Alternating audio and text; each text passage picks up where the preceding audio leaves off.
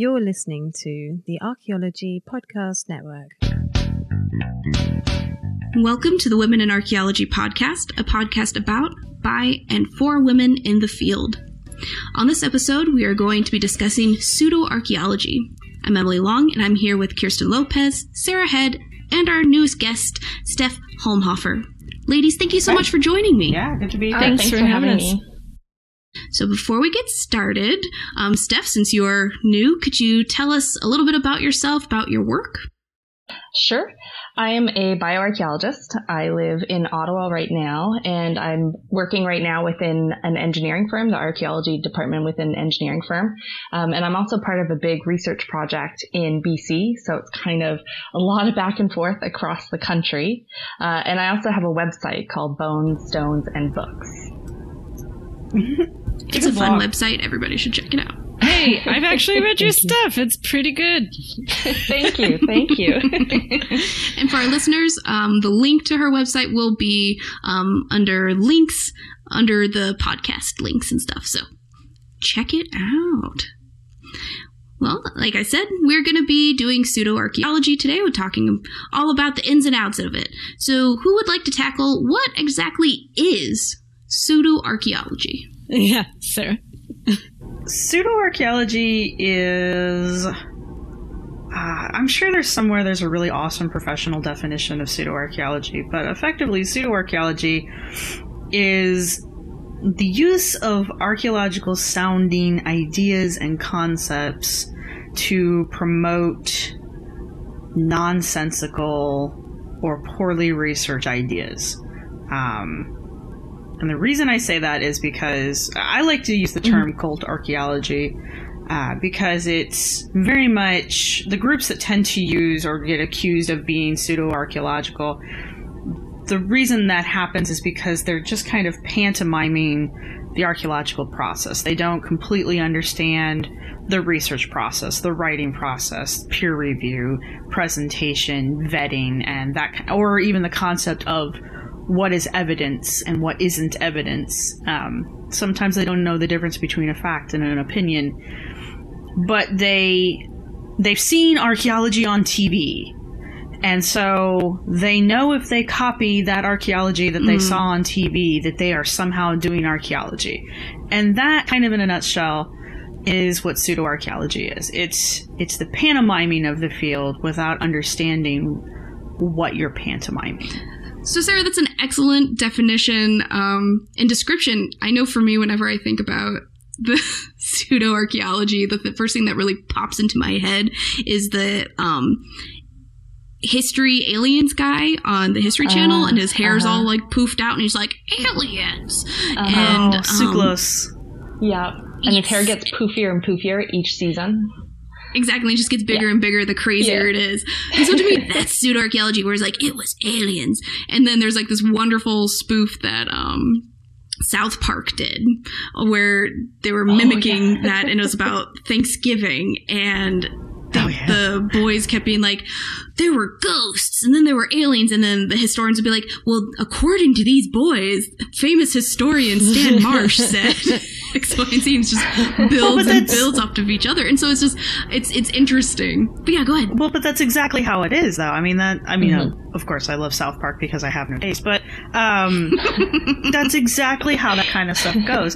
If you look at the leading voices in the pseudo-archaeology different groups, because I mean we're using one term to describe a huge kind of network of people who, some of them talk to each other, some of them don't, and that's none of them are really qualified to be talking about the things they're talking about, but that's how it happens. There's this massive appeal to authority in pseudo-archaeological circles where they'll get one person who has a degree in something, like a degree in like engineering.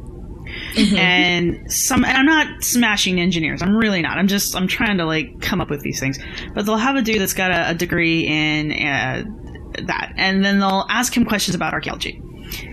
And instead of saying something to the effect of, well, I'm an engineer, this person then goes on to pontificate about all the things that he thinks he knows about archaeology because he watched a program once on YouTube and that taught him everything he needed to know.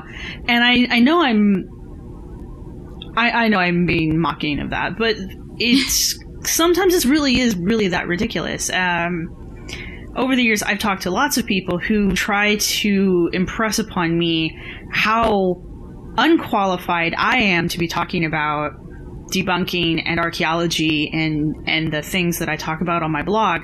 But yet somehow these people who are either not even like they've graduated from high school, they might have some college, or they've got a degree in something completely out there, and I'm just like, if you're going to sit here and tell me how I am not qualified to speak about these things, you're going to have to do a lot more to convince me why you're qualified to speak about these things. And it usually comes down to something like, you're just closed-minded. Yeah. But you do get people sometimes who will just slap the letters doctor in front of their name and start talking as if they are some kind of degree-laden person, and they're not. And to go back to the South Park episode, the whole Dr. Stan Marsh, I mean, he's like a, 9-year-old kid, and he's suddenly a professor in history. Exactly. The ridiculousness of that is very much what occurs in some of the pseudo-archaeological communities. It's true. Stephanie, can you tell us, or I'm sorry, Steph, can you tell us about the Kon-Tiki expedition that you were researching on there? Yeah, so Kon-Tiki was an expedition in the late 40s by Thor Heyerdahl. I think I pronounced that okay. He was a Norwegian explorer and writer who basically had this idea that a group of people from South America had colonized the Polynesian islands, and they had made their way to the Polynesian islands building a raft with the available materials they had, and essentially just drifting their way across the Pacific to the Polynesian islands. And so he built a replica raft and had a crew of, I think, 6 other men, and they just drifted their way to Polynesia, and they made it, which I think was mostly just due to luck, and that just led him down this crazy road of saying, see, the South Americans colonized Polynesia, and he said a lot of really other insane things, but that's essentially the gist of it. He's received a lot of criticism for he does have he does have some very controversial views. Yes. He's received a lot of criticism for them, and I know that the Kon-Tiki expedition, I know, is one of them, because there was a lot of tweaking that had to be done to the boat alone to get it across, so it wouldn't sink. Right, but that's the thing, like, if you don't look close enough at the expedition, you will think that he was taking a traditionally built boat and successfully drifted across the ocean to get to the islands, but that's not true. The boat had to be modified due to, I think, the first problem they ran into was they didn't have the right materials, which is allowable. But then there were other things that had to be tweaked to make the boat seaworthy so it wouldn't sink. And even then, they had a myriad of problems getting it across. He also had a spotter boat with them the whole time, and I believe that there's one point in the expedition where people had to be removed from the boat, from the traditional boat onto the spotter boat for safety reasons, which means it's not successful. If you have to rescue people in the middle of your expedition, that's when you're trying to prove you don't need that to get across the ocean. I'm sorry, that's unsuccessful. Absolutely. My other huge problem with that, and it's the problem I have with a lot of these weird, like, we just got done talking about the Solutrean hypothesis on the Archaeophanes show, and then I have the same problem. Another great podcast everybody should check out. Yes. It's a labor of love. Just go right now. Not right now. Stop listening. Go listen to my show. Later. Not yet. Yeah. But my other major problem is the number of people that could have gone over on that boat. Like you said, he had 6 people on that boat with him. I think so, yeah. Let's say, for the sake of argument, those 6 people made it to the island safely. how are 6 people going to populate a chain of islands? Mm-hmm. Yeah, exactly. Lots Slowly? of bunny sex.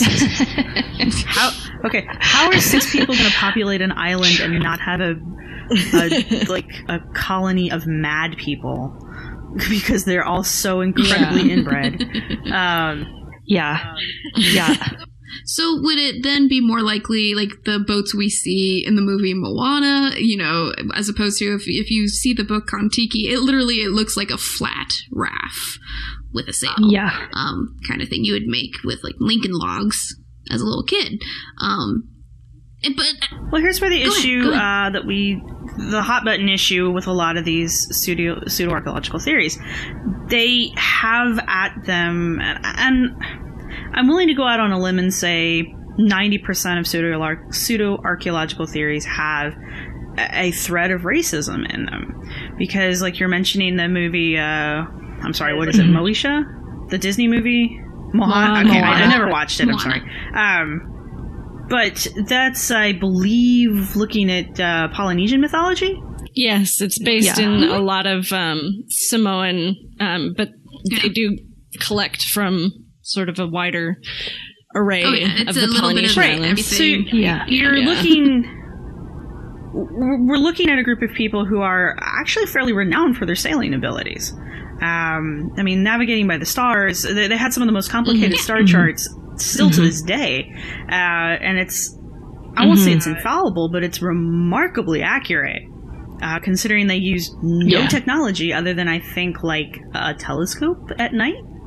But it's a phenomenal way to navigate, and we take all of that away by insinuating that somehow these people are not responsible for their own heritage. And when you say, 6 dudes on a raft floated across the ocean and then, I don't know, somehow like seeded the islands, you're basically breaking that down to the culture bearer myth or the culture bearer theory, where you have one advanced set of culture bearers who are drifting or coming or intentionally interacting, and there either are no people, or more usually there are a group of people, but they are quote unquote primitive, and the culture bearer has come and then bestows upon these primitive people knowledge and culture and skills and things. And what you're doing at that point is you're removing all of that from the people who are real living people who live on these areas, who have a history and are native to this islands or the land or whatever. You're taking all that away from them, and you're being like, no, you didn't do any of that. Somebody who we don't know but we assume is not you came here and did that for you. That's racist. Yeah, absolutely. And so is the major problem then with some aspects of pseudoarchaeology is that they have just enough grains of truth, like enough scientific sounding information that it makes it easier to hide some of the more racist tendencies that underlie the idea. I think truth is too strong of a word, but definitely science sounding. That's why I call it. That's why I call it cult archaeology. It's like a cargo cult. Is what I base it off of. I'm not the first person to use the term. I just really like it. But the whole concept of a cargo cult is, during the last World War, we had stations all over the place. A lot of them were on islands, interacting with people who at the time had never been interacted with. Yeah, the John Furham cult is really well known. But basically, after the bases all closed, all the bases closed, and everybody went home, we just left everything there. But we had been paying the local people, and we, the Americans, had been paying the local people with cargo. So we gave them like candy and canned food and soda, and we were paying them with the same things that we were providing the troops with, and they loved it and they wanted it back. And we had trained them to run the air bases, train them how to like fly in the ship, not like fly the planes, but like guide the planes in and different aspects of it. But we never fully educated them on how an airport works and what an airplane is. And so after the troops left, they would go through the ritual of flagging in an airplane, and even today you can go and they still kind of pantomime these things out. They'll have people who dress up like airplanes, and they do a little dance, and they land on the airstrip, and they have people who are the flaggers, and they dance and they do these things. And I think for the most part they're aware today that what they're doing is basically ritual and pantomime, but at the time they thought if they did this, the cargo would come back. So that's what a cargo cult is, and that's why I'm saying that it's cargo, or there's cult archaeology, because they're going through the process of creating a hypothesis, or at least they think they are, but they don't understand bias, so their hypotheses are flawed. They're going through the process of research, but since they don't have a guiding hypothesis, their research is flawed. And then they go through the process of revealing this research or their conclusions, but since they started with a flawed premises and they don't go through a peer review process, they don't know how to write a paper up, they don't even understand that these things occur. So again, it's pantomiming, but it's not complete. And so it comes to things like you start getting these things like, well, I don't know how that happened, therefore aliens. And that's where a lot of that comes from. Wayne May is amazing at this. He can spin a story and use all the sciencey words, and he can stretch a kernel of truth out to make it sound like he's really got something. And then when you sit down and you look at what he's actually physically said, it's gibberish. And a lot of the Ancient Aliens TV shows, but it's dangerous enough that it. Yeah, it's very dangerous. I think Steph wanted to hit on the dangers of it. And actually, this is a perfect stopping point, and we'll get into the dangers with Stephanie when we come back from this break. This network is supported by our listeners. You can become a supporting member by going to arcpodnet.com/members and signing up. As a supporting member, you have access to high-quality downloads of each show and a discount at our online store, and access to show hosts on a members-only Slack team. For professional members, we'll have training shows and other special content offered throughout the year. Once again, go to arcpodnet.com/members to support the network and get some great extras and swag in the process. That's arcpodnet.com/members. Welcome back. In the first segment, we were talking about what pseudoarchaeology is all about, how there's some underlying racism within pseudoarchaeology, some of the dangers of pseudoarchaeology, and we'll be getting into that even more in this segment. And Steph, you're going to talk about some of the warning signs and dangers of pseudoarchaeology. Yeah, there's kind of pseudoarchaeology. I want to say luckily it's easy to notice, but I think the problem is that it's only easy to notice when you know what you're looking for. And so there's kind of three main things, I think, I guess a set of three core characteristics that pseudoarchaeology kind of revolves around. And the first is that they kind of don't use the scientific method, or they don't use all of it. The next is they sort of just give answers that are too simple to big complex questions. And then third is that they present pseudoarchaeologists or those proposing pseudoarchaeological theories present themselves as being the victims in a big archaeological debate. Like, archaeologists are always attacking me, like they're not listening to what I have to say. And so when you sort of think about those three, as you're watching things like Ancient Aliens or sort of mainstream television documentaries about archaeology, you can start to pick things apart. And I think one of the dangers is that sometimes documentaries are really well produced, like the Solutrean Hypothesis documentary that was just on CBC. They actually did a really good job with that, which is scary because when people don't know... They have such a budget. It was a really well produced documentary. By the end of it, I was like, holy cow, that was really well done. Mm-hmm. But it was awful. You felt almost convinced. Yeah, exactly. And that's what I was saying to my husband afterwards too. I was like, if I didn't know anything about the Solutrean hypothesis, if I didn't know about the story behind it, absolutely I'd be convinced by that documentary, which is kind of the scary thing. It's the cherry picking of evidence, which really tends to stand out. But of course, that's something that is really only noticeable if you have background knowledge. Exactly.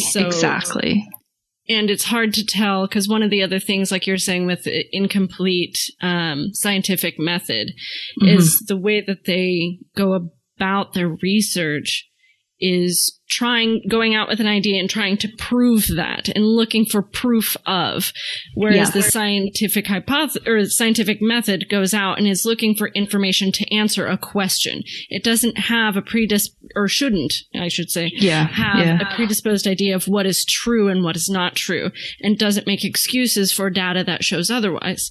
Exactly. So that's where, depending on how a documentary, it's hard to tell because depending on how it's produced, it may not show or reveal that aspect of it. I haven't seen that CBC documentary, obviously not being in Canada myself, but I have heard about it, and I read Sarah's article on it. And it's really unfortunate. It's the best way I can to put it mildly. Exactly. I'm like, it's an extreme understatement, but yeah, it's true. Well, for the sake of our listeners, and maybe Sarah, you can touch on this too, just as like a quick blurb about what exactly did the documentary say and what was wrong about it. Well, I'm actually going to pass this off to Steph because she is our resident Canadian. But I do have a couple comments I want to make about the broadcast when she's done explaining it.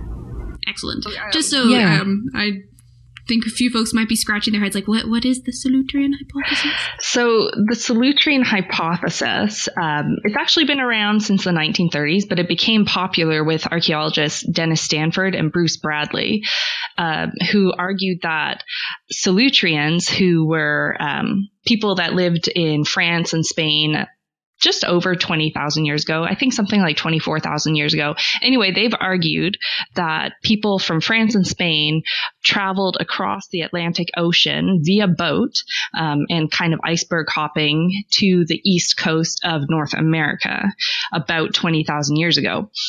But this entire argument is based on the similarities between stone tools that were found on the east coast of North America and Solutrean stone tools. And there's just no other evidence that supports it. Solutreans, there's no evidence for watercraft at all from Solutrean sites. Their arguments about the cave art that they see in Solutrean sites can easily be explained away. Plus, there's no Solutrean cave art in North America, and Solutreans were kind of known for their incredible cave art. And so a few weeks ago, CBC aired a documentary, a Nature of Things documentary called Ice Bridge, which kind of lent a bit of credence to this theory without full out supporting it. They sort of were along the lines of, hey, there might be something to this. We should hear these guys out. But the thing is that this theory has been widely adopted by white nationalists and white supremacists. And that aspect of it just wasn't touched at all in the documentary. And it was also just very, very one-sided. So one-sided. Oh, absolutely. And one of the things that I wrote about, like in my article about it, was there was an interview before it aired with the documentary's director. And just her language use in this interview was just, it was just so disappointing. It was really awful. It really is a very stunning interview. Because you can listen to that. That is available in the States. And she is incredibly dismissive of all the complaints that are brought forward. She is like you said, the language she's using, she's very supportive of the idea of the Solutrean hypothesis being correct, which there is no evidence that it is. And the thing that bothered me the most was when she was asked about there are Native American groups who are not happy with this Solutrean hypothesis or this show being aired, and she was very dismissive to the fact where she was like, well, we had this one group that was working with us, therefore the rest of them don't have anything to complain about. And I'm just like, oh my god, one Indian is not all Indians. And that's kind of what she was like, and I was very unimpressed with her in the interview. Yeah, so I just wanted to point out, not only is there a lack of evidence for it, as far as really good supporting evidence, there's actually a fair amount of evidence that counters the Solutrean hypothesis so far. I mean, some of it is there's a huge time gap between the 2 points that supposedly look alike or are similar to each other. And if you actually look at the European, like the Iberian Peninsula Solutreans versus the proposed American Solutrean points, there's like less than a handful that from Iberia that look anything like the American version that are supposed to be, quote unquote, descended. But they are actually, if you look at the assemblages being like the collection of tools that go with it and the larger variety of the points, they don't resemble each other. And it's something to keep in mind that there are many cases to where you have people creating the same basic shape over, obviously, something like 100,000 years, or trying to go towards this same use as a point on the end of a spear, or, and so you will have what some might call like a convergent, I don't want to use evolution, but like a convergent form from different parts of the world that look similar and will have a similar shape. And I think that's probably the most likely case, is that there happens to be a similarity in two different parts of the world that, again, are thousands of years apart in time. And just the environmental and like the climate data does not support the existence of an ice bridge at all.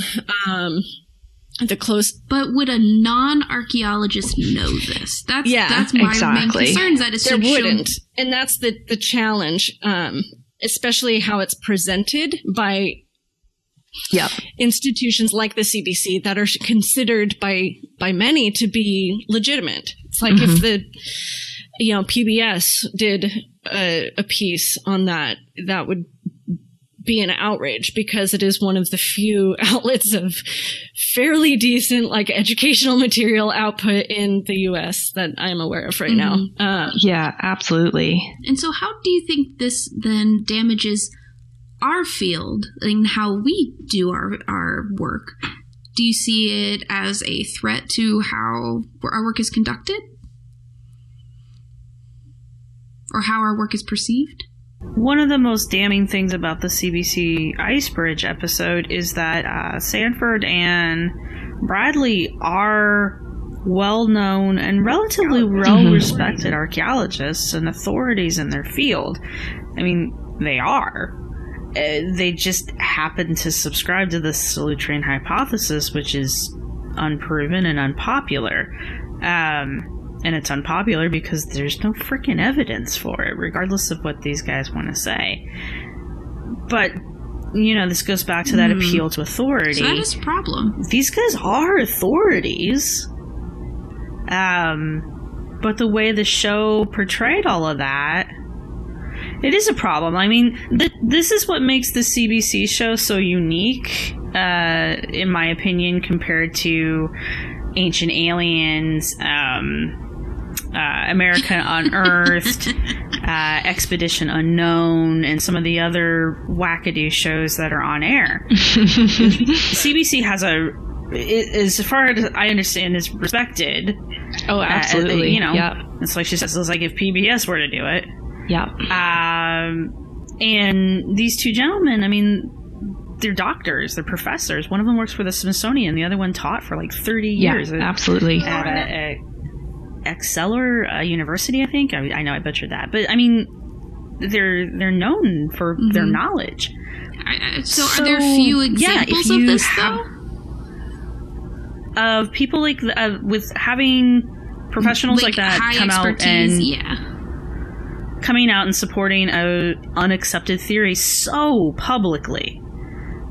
This is unique, which I think is why this has kind of ticked off archaeological Twitter more than anything else really ever does. Because, like, Tsoukalos, he's a funny guy. He's got poofy hair. I don't even think he takes himself seriously. Yeah. I mean, he's fun to talk to. I've been told he's very personable. I don't know if he believes in the alien theory, and it doesn't matter if he does or doesn't. The guy started off his career as a wrestling promoter. I mean, he's a showman. He's got no credentials, you know? So it's easier for a non-archaeologist to easily see that, like, something's off here. But for something like this documentary, it seems like it'd be very difficult to be like, well, I don't know about this theory. Plus the issue, too, is that a lot of pseudo-archaeology does come from non-archaeologists or maybe well-known researchers or well-studied researchers, but in different fields. A lot of pseudo-art comes from them just misunderstanding or misinterpreting or sometimes intentionally misinterpreting the evidence. And what set this one apart also is that Stanford and Bradley sort of they know that it's not being taken seriously. Like, they know that it's out there, it's pseudo-archaeological theory, and they're like, we don't care. We still think this, which also makes it a little bit unique. Well, and that kind of, so I'm gonna step on a toe, I'm sure here, but, so this kind of brings me around to something I read in your article, Sarah, and I apologize, but I have to pick a bone with it. So, the Solutrean hypothesis. Yes. So the Solutrean hypothesis is something that was pseudo taken, like, it was a serious thing when it was proposed and when these guys were first looking at it. It has since been, like, subsumed by, these other political and social movements in a different direction, and they seem to be okay with that, that is unique. However, the idea of a professional that is trying to take a scientific idea and hangs his career hat on the outcome of the answer to that question that he first got and is not flexible to changing that idea with changing evidence, then they lose the status, at least in my mind, as a scientist. When you get into, so archaeology, like all sciences, it's like a moving target. Stuff's changing, not super rapidly, but stuff does change over time. The Clovis idea is something that has changed as well. And that was the piece that I wanted to pick with you, Sarah, was the mention that the Clovis people coming through the land bridge is the current standing, which, to my knowledge, I've worked with a lot of people that have considered that to be no longer the case. And I know that has been more widely accepted for more of because there's a huge number of sites now that are pre-Clovis.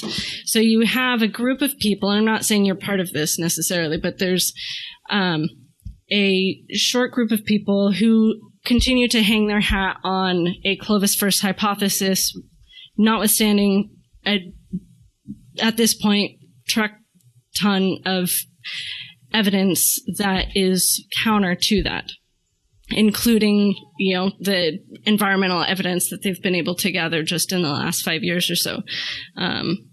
So that's some of my... I understand. I understand your objections. I do. Yeah. No, seriously, I understand your objections to it. However, this falls back on the whole, this is a professional argument. Yeah, exactly. that we as a field are having. My blog, evidence versus no evidence. and that's fine. My blog reaches out to a less professional audience. I am not versed enough in the nuances of the pre-Clovis, and I do make mention that there are pre-Clovis theories out there.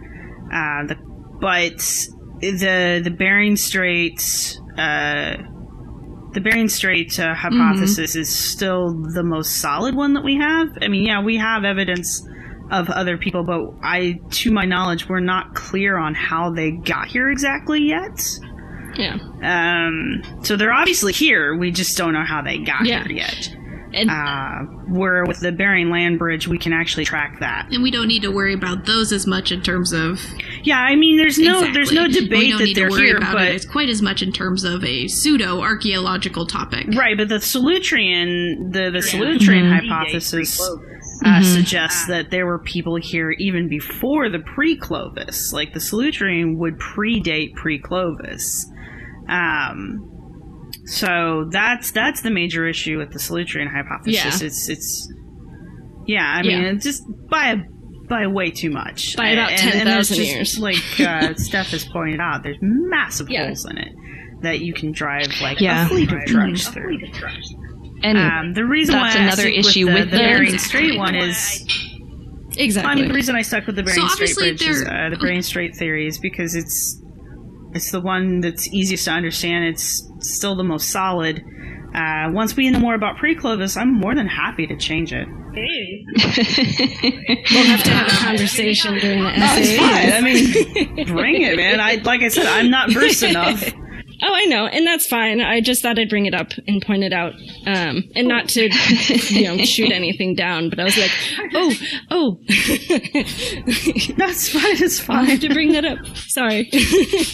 All right, and so to stay on topic, so obviously there are a lot of negative issues when it comes to pseudoarchaeology, and just in the last couple minutes of this segment, I thought it'd be interesting to see, are there any positive sides to pseudoarchaeology in terms of it gets people interested in archaeology in general, or is it, for the most part, a relatively dangerous field? It definitely gets people interested in archaeology, but I think in the wrong way. By giving them this false information or not providing the critiques. Like that was another issue with this CBC documentary, is that sure, they interviewed some people for their critiques who said, yeah, we think this is silly, but then they cut out all the critiques, leaving it very one-sided. So you're drawing people into archaeology, but giving them a very one-sided, widely discredited idea I don't think it's the best way to do it.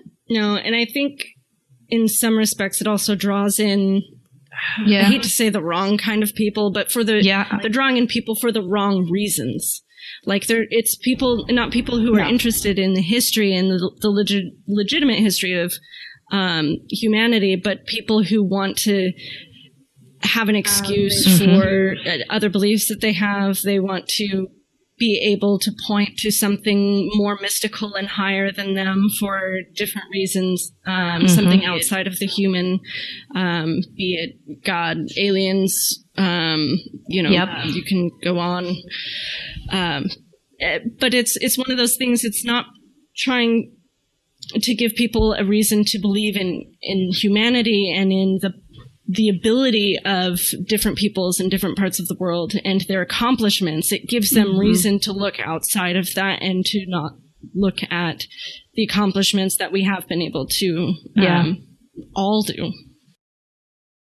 If archaeology shows us anything, is that people had the ability to do some truly amazing things. Yeah, I don't think there's any point, honestly, that it's a good thing. Unless you're lining your pockets with a television show. I mean, it's probably good for profit margins and it's good for viewership, but it's not good for us as a field, and it's not good for our understanding of humanity. And I think having things like this out there doesn't do a service to anyone, honestly. It takes away it takes away from the cultures that did achieve these things, and it confuses people, and it fills their heads with information that's contradictory to what we understand as reality. So that's a really good point, and that's an excellent point to end this segment on. And we'll be taking a quick break, and when we come back, we will discuss more of the issues surrounding pseudoarchaeology and our final thoughts.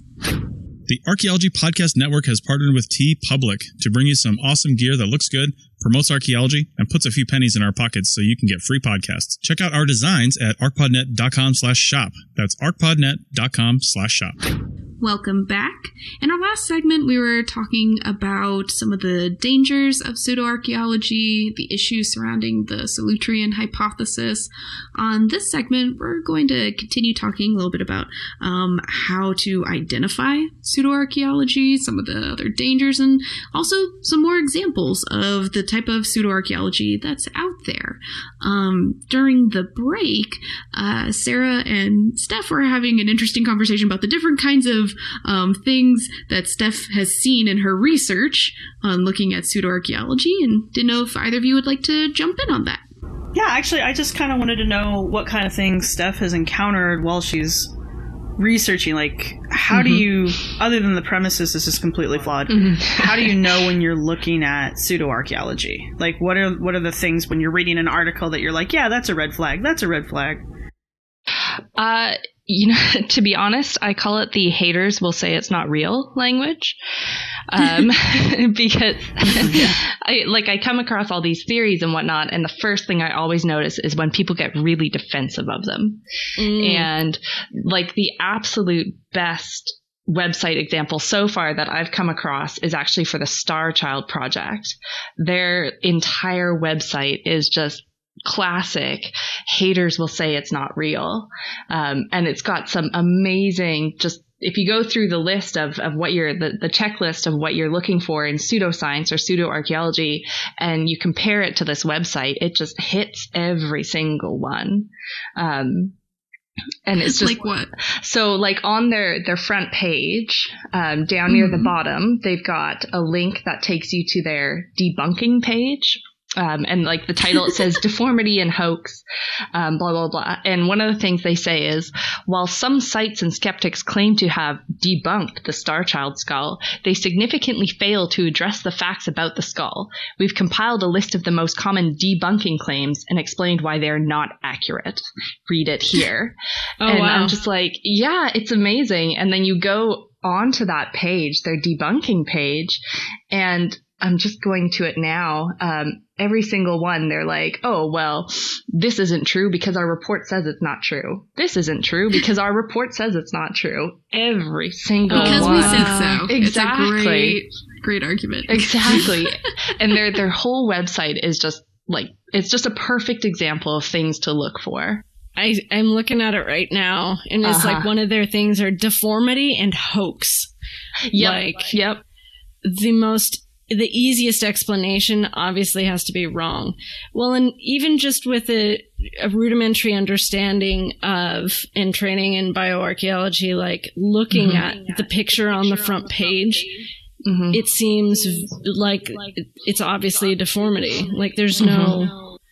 It's just... So is this a skull that has been, the forehead has been extended with like boards and whatnot when the individual was a child, but then because it's elongated, saying it must be an alien? Is that the idea? Sort of.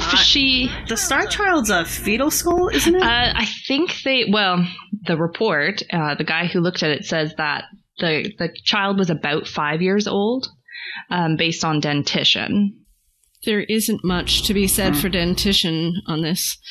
But just the foramen magnum is like fused with like it's just huge. It's with another large, like it's gaping. It's twice the size as it should be. Like this is not like looking at it. It's just like, this is not, it's not developed properly. It's just... Well, Steph hits on a really important trait, though, of pseudoarchaeology sites. Yeah. It's where she's saying she's on their debunking page and they're saying, well, these skeptics are wrong because our report says so, and it just kind of repeats itself. Having only one source or having very limited sources, like 2, 3, that's very common in pseudoarchaeology. Along with that particular, I like to call them red flags, you will also find sources that repeat other sources. Yeah. So like you've created a echo chamber basically of somewhere you can tell there's a parent document, and every single one of these other sources is sometimes verbatim repeating that parent document, but yet it creates multiple sources. Yeah. So you've got 5 sources now, but they're all literally saying the same thing because they're all repeating one parent source. So it's not actually scholarly by any stretch. Just because there are sources doesn't necessarily mean. And I believe, if I'm thinking of this correctly, I believe that is what, and I'm not necessarily equating these two together, I don't want to get yelled at, but Holocaust deniers have done similar things in terms of their research, where they'll just build off of one other person and then create all these sources that then say, well, obviously this didn't happen because of this source and this source and this source, and when you go back to the root, it's like, that doesn't make any sense.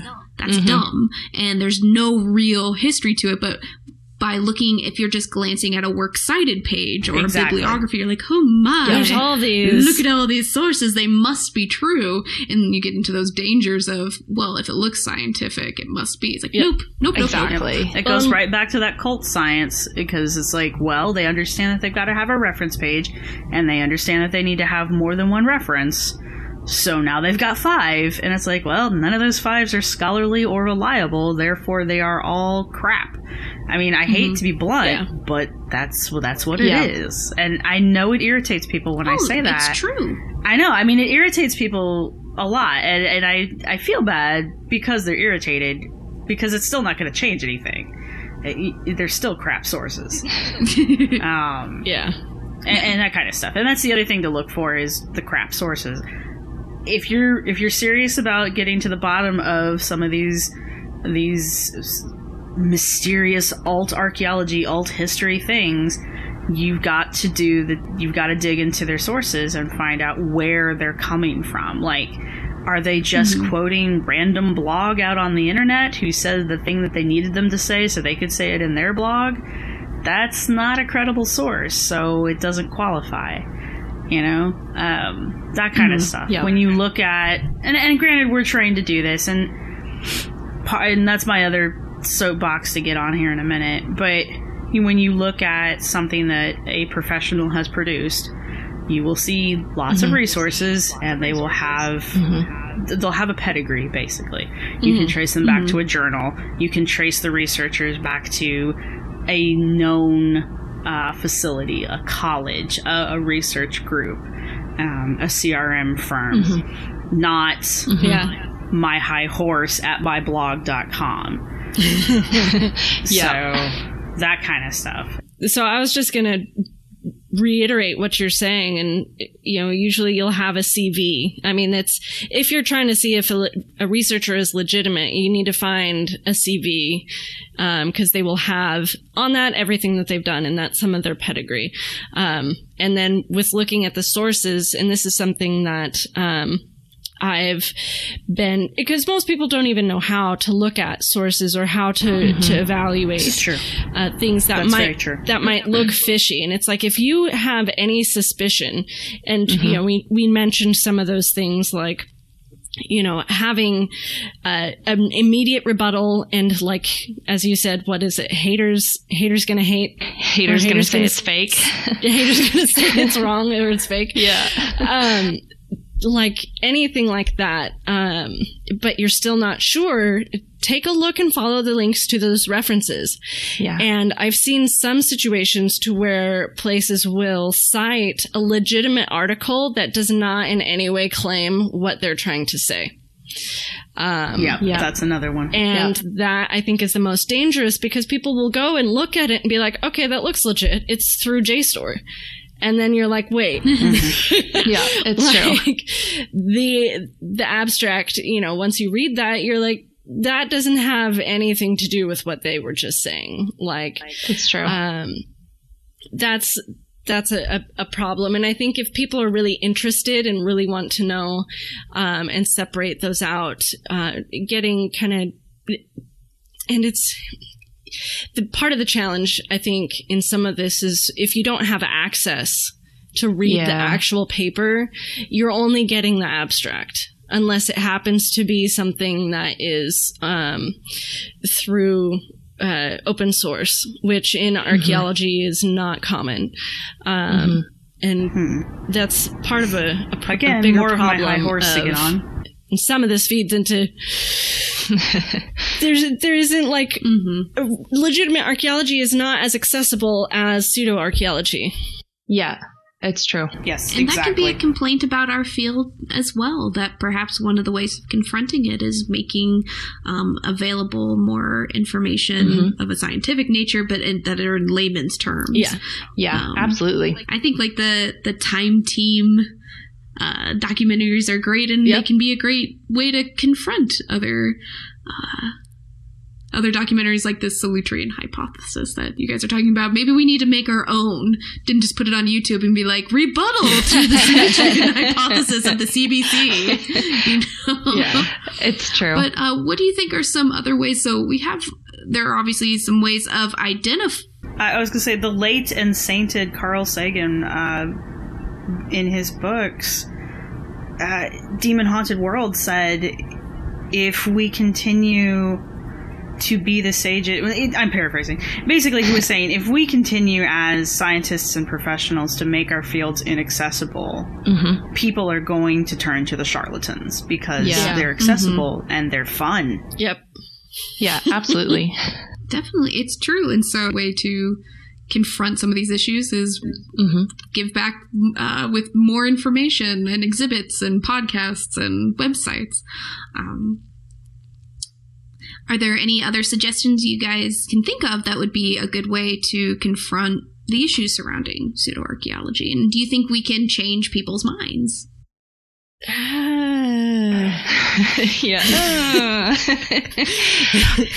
So there's two groups of people I like to talk about when it comes to the whole concept of changing people's minds. You have people who are curious, and so they're looking stuff up. And those are the people that we need to reach. Those are the people we need to make our stuff available to. And that's why we need to get ourselves, all of us, all archaeologists, professionals, academics, CRM people, we need to become involved with popular social media, Facebook, Twitter, YouTube, podcasting, blogs, that kind of stuff. We need to be heard, because those people will find our stuff, they will read it, and most of them are, I give people the benefit of the doubt. Most people are intelligent enough that if they are presented with facts over opinions, they will go with the facts. The other group of people that you have are what I call true believers. And they are the people that, hands down, you can say nothing, do nothing, present them with nothing that will change their minds. And they will argue with you until the day they die that they are correct and you are wrong. You can't reach those people. And unfortunately, those are the majority of the people you're going to get into arguments with on the internet. So you got to learn to pick those people out. They're usually pretty easy to tell who they are, though. Yeah. Engaging with those people in the comments section or wherever, there's an argument there that there's merit. I personally don't like to do it because it's a waste of my time. Yeah. But the argument for it, if you're somebody that likes to argue on the internet, is those same people who are curious and who are trying to look up facts and figures. They're going to see the exchange, and hopefully they will be able to suss out which one of you is the authority and which one of you is the crackpot. Hopefully. Or they're going to go, you're both assholes, and they will just completely leave the conversation altogether. I think that's counterproductive if that's what's happening. Yeah. But you can't reach the true believers, but you can reach the curious people, and that's why the field of archaeology needs to open itself up more. We are a study of people for people, not a study of people for ourselves. and hoarding our knowledge is useless. I mean, and that's an excellent point. And these are my final thoughts. So yeah, so if we as a field don't make ourselves more accessible, I saw Emily's note, then we're not doing anybody any favors. And what we are doing is we're creating mysticism around our field, which makes it easier for things like Ancient Aliens and Unearthed America and Diggers and all these other crap shows that are on popular public television to become so popular. And that's why you get shows like CBC doing stuff like Icebridge, because they want eyeballs too. And if the crackpot theories are getting you eyeballs, well, what do you think they're going to air? Yeah. It's true. And the thing to keep in mind is that there has been a long history of this type of negative use of history and archaeology. I mean, there are so many examples of the mound builders along the East where it was assumed that, the Egyptians or someone else must have come to build the mounds, where other historians were like, no, we think it's the Native American people because they have the same artifacts and they live here. And and now we look back and go, well, that's ridiculous. How could have anybody thought that, Egyptians came to the United States? Well, similar thing may happen years from now with a lot of these things. So it's like, hindsight, people. But so other final thoughts. Emily, I like the reference to the historic with the Cahokia pieces. You could also really, if you wanted to, anger some people, bring up Mormonism as an example.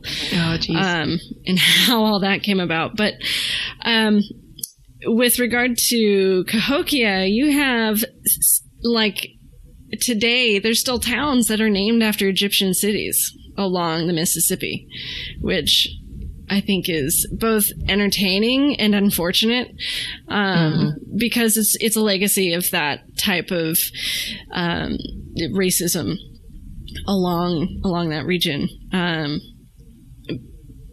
that was my comment on that. I don't have my final thoughts compiled in my head yet. I apologize. Sorry. Final thoughts on pseudo-archaeology.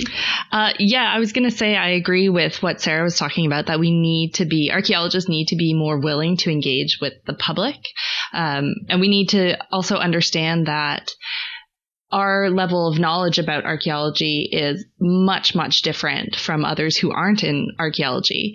And we need to find ways that we can accurately describe what we've been studying, what we've been researching in ways that other people can understand, which is why I think blogs actually are a great example of that, because so many blogs are written with sort of non-archaeologists in mind. They're sort of more, I don't want to say laymen, but they're kind of more easily understandable.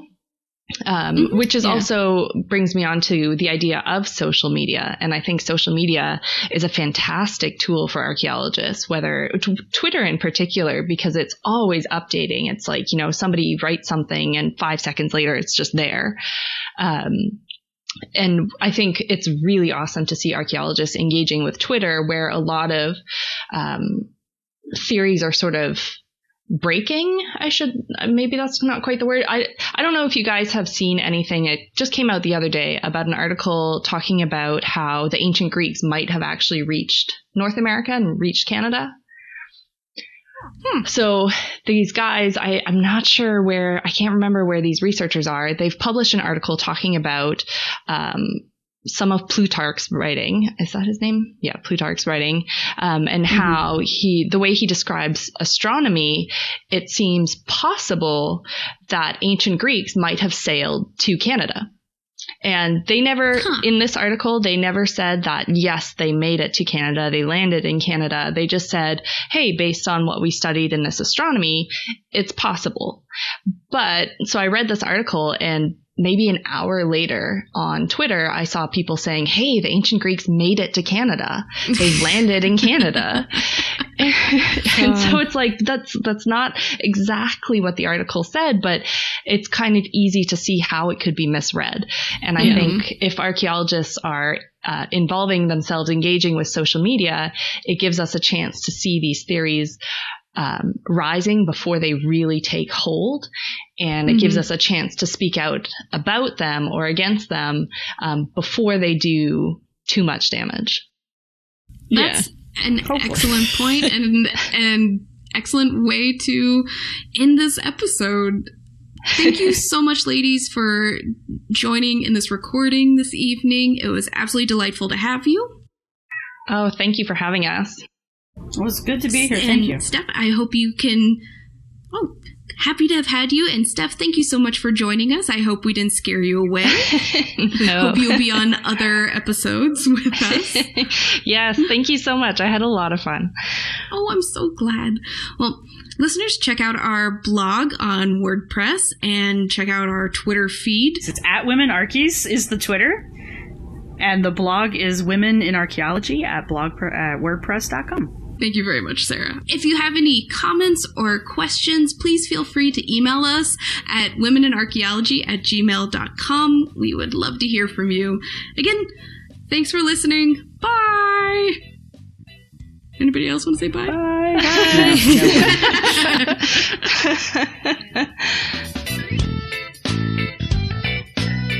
Thanks for listening to the Women in Archaeology podcast. Links to the items mentioned on the show are in the show notes. You can contact us at womeninarchaeology@gmail.com or at womenarchies on Twitter. Please like, share, and subscribe to the show. You can find us on iTunes, Stitcher, and Google Play. Support the show in the APN at www.archpodnet.com/members. Thanks for listening, and see you next time. This show is produced by the Archaeology Podcast Network, Chris Webster and Tristan Boyle in Reno, Nevada at the Reno Collective. This has been a presentation of the Archaeology Podcast Network. Visit us on the web for show notes and other podcasts at www.archpodnet.com. Contact us at chris@archaeologypodcastnetwork.com.